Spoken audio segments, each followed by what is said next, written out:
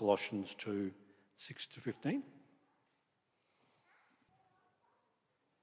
So then, just as you receive Christ Jesus as Lord, continue to live your lives in him, rooted and built up in him, strengthened in the faith as you are taught, and overflowing with thankfulness. See that no one takes you captive through hollow and deceitful philosophy, which depends on human traditions and the elemental spiritual forces of this world, rather than on Christ. For in Christ, all the fullness of the deity lives in bodily form, and in Christ you have been brought to fullness. He is the head over every power and authority. In him you were also circumcised with a circumcision not performed by human hands. Your whole self, ruled by the flesh, was put off when you were circumcised by Christ, having been buried with him in baptism, in which you were also raised with him through your faith in the working of God who raised him from the dead. When you were dead in your sins and in the uncircumcision of your flesh, God made you alive with Christ. He forgave us all of our sins, having cancelled the charge of our legal indebtedness, which stood against us and condemned us. He has taken it away, nailing it to the cross. And having disarmed the powers and authorities, he made a public spectacle of them, triumphing over them by the cross. This is the word of the Lord.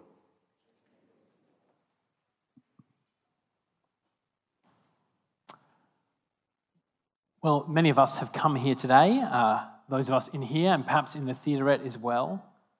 They've come here for a or several baptisms. And all I want to share with you this morning in this short message is that if you come here to celebrate a baptism, you perhaps unknowingly have actually come here to celebrate a death. And this might shock you. This might be more than you bargained for. You came here for a sprinkling, a dash, and maybe even a splash, but death.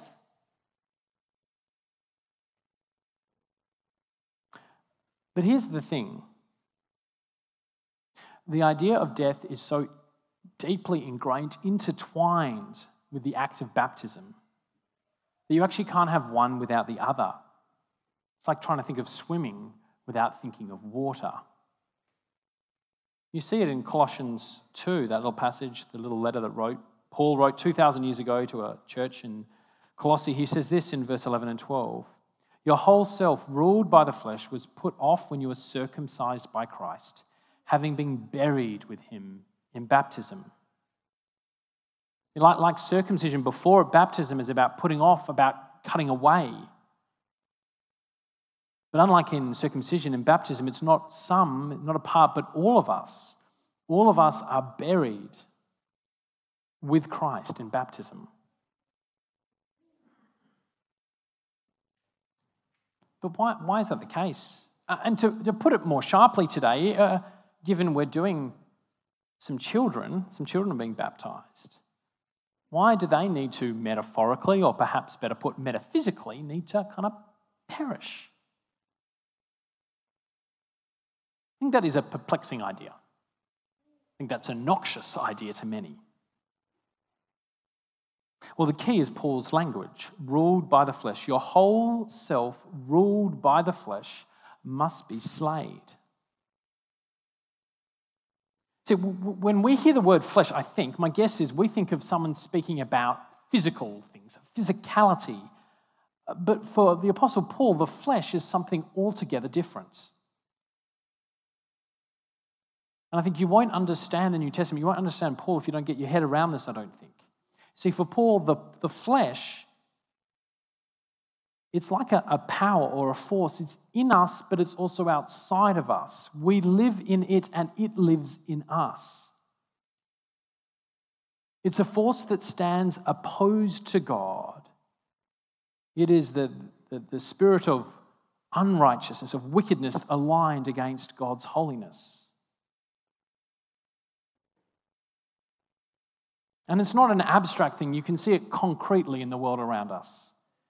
It's the human kind of impulse towards dominance, to control. It's the push to sacrifice others for the sake of our own pleasure. It's the drive to succeed, to build, to destroy, to burn. It's ego, it's humiliation, it's beauty twisted, it's pain sought. It's the pulsating life force, the urge of a world arrayed against God.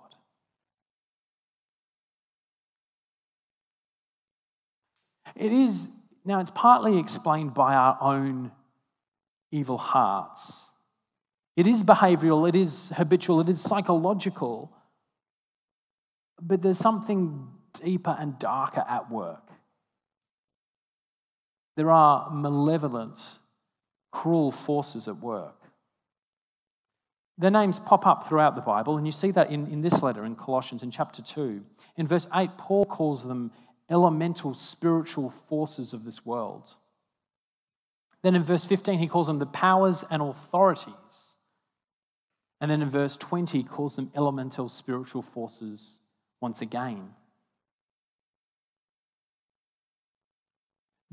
This is some, not all, but some of Paul's words that he uses to capture these malign, malevolent, evil powers. And again, if you're new to church, this might strike you as exceedingly odd, and yet I want to say it's also deeply intuitive. Intuitively, we know that we are more than matter. We know that we are more than chemicals that bounce, that there is good and evil beyond understanding. We feel it in our skin, in our guts. It's the only way to explain the desolation and the beauty of the world before us. And Paul says that those evil forces, they conspire, they collude with our own innate sinfulness, and together they form a magnetic and irresistible fleshly power. And again, this is not abstract, this is concrete. We see it in the chains of our addiction, our self-destructive habits, the lies we can't get rid of, our selfishness, our judgmentalism, our inability to be the people we know we're meant to be. You see, the darkness of this world is it's not just people being people. It is that, but it's so much more than that. And we see these dark forces not only in paganism and demonic possession, but they're there in the desolation and destruction of pornography, drug addiction, alcoholism, in our own dark addictions. Yes, you see the darkness in the bones of the witch doctor, but you see it in the backlit screen that sucks the soul of your child, the poisoned tongue of the gossip, the smouldering rubble of relationships ruined by self-righteousness, recrimination, and self-protection. And we're so ensnared by these forces. So tightly are their tendrils coiled around us. They're like a parasite that has become so deeply embedded in its host that you cannot kill the one without the other. You cannot kill the one without the other. And God knows this. He knows that in order for us to be rescued, to be saved from this power of darkness of the flesh, from this world, we, whether man or woman, young or old, we actually need to die. And that's what happens in the waters of baptism. That's what it pictures. Us taking the flesh so deeply entwined in our soul that we can't get rid of it, we take it to the grave with us.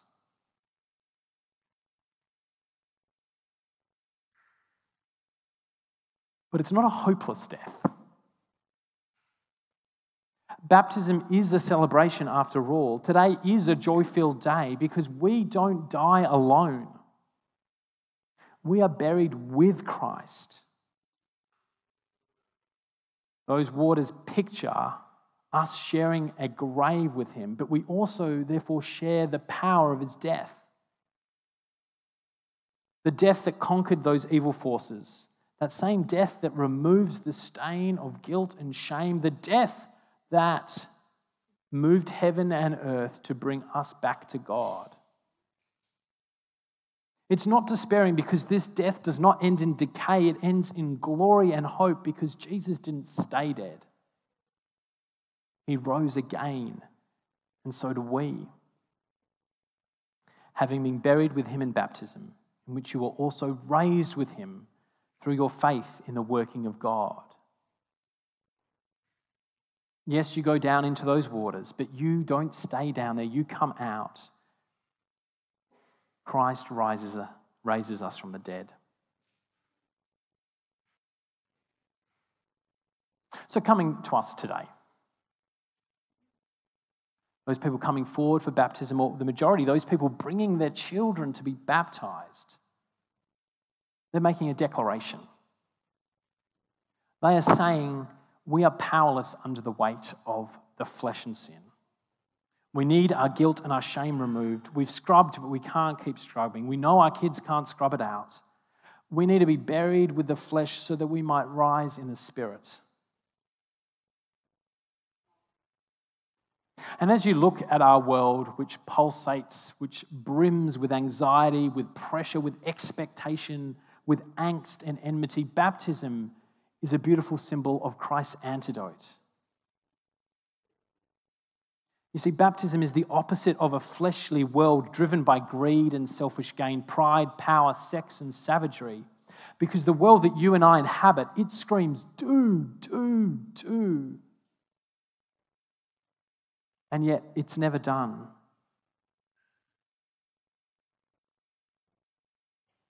And yet, in baptism, Christ comforts us with the words, done, done, done. The flesh screams, compete, compare, you will never be good enough. But Christ whispers to us, you are forever good enough before God because of me. The flesh says, feed your pride, let others be ashamed so that you might be raised up and glorified.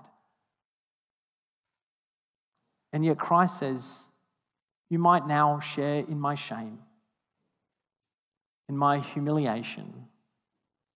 It never is, it never was, and it never will be cool to be a Christian.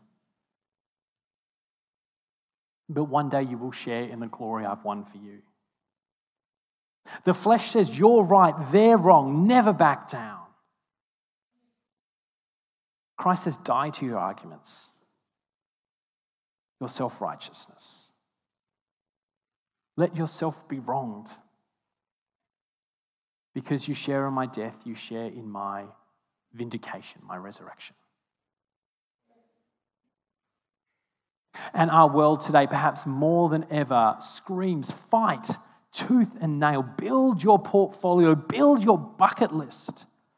But in the waters of baptism, Christ shouts, I've won for you, brother, sister, child. I've won for you an eternal inheritance that will never perish, never spoil, never fade, kept in heaven for you. You don't need to fight. You don't need to argue. You don't need to compete. You don't need to win. You don't need to conquer. You just need to rest in what I've done.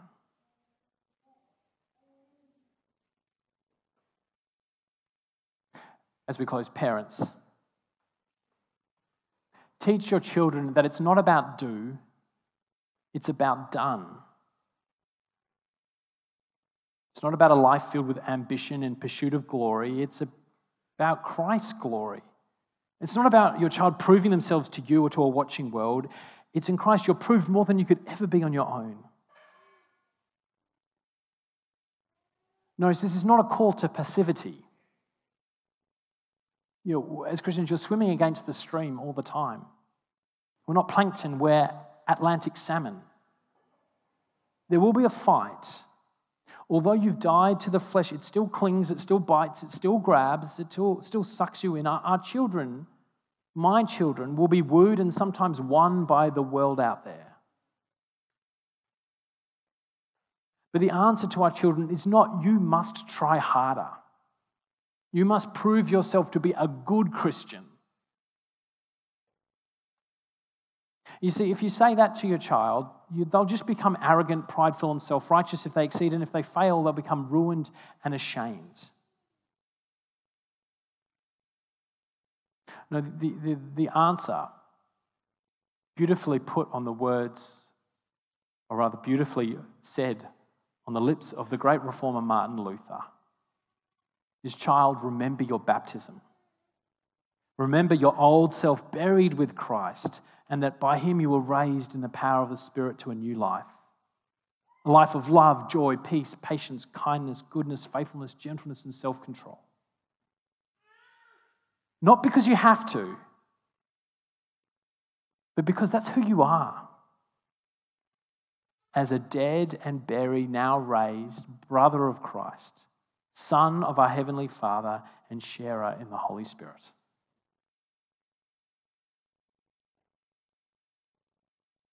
I'm now going to close with some words, a prayer from that great reformer himself, Martin Luther. Please join me in prayer.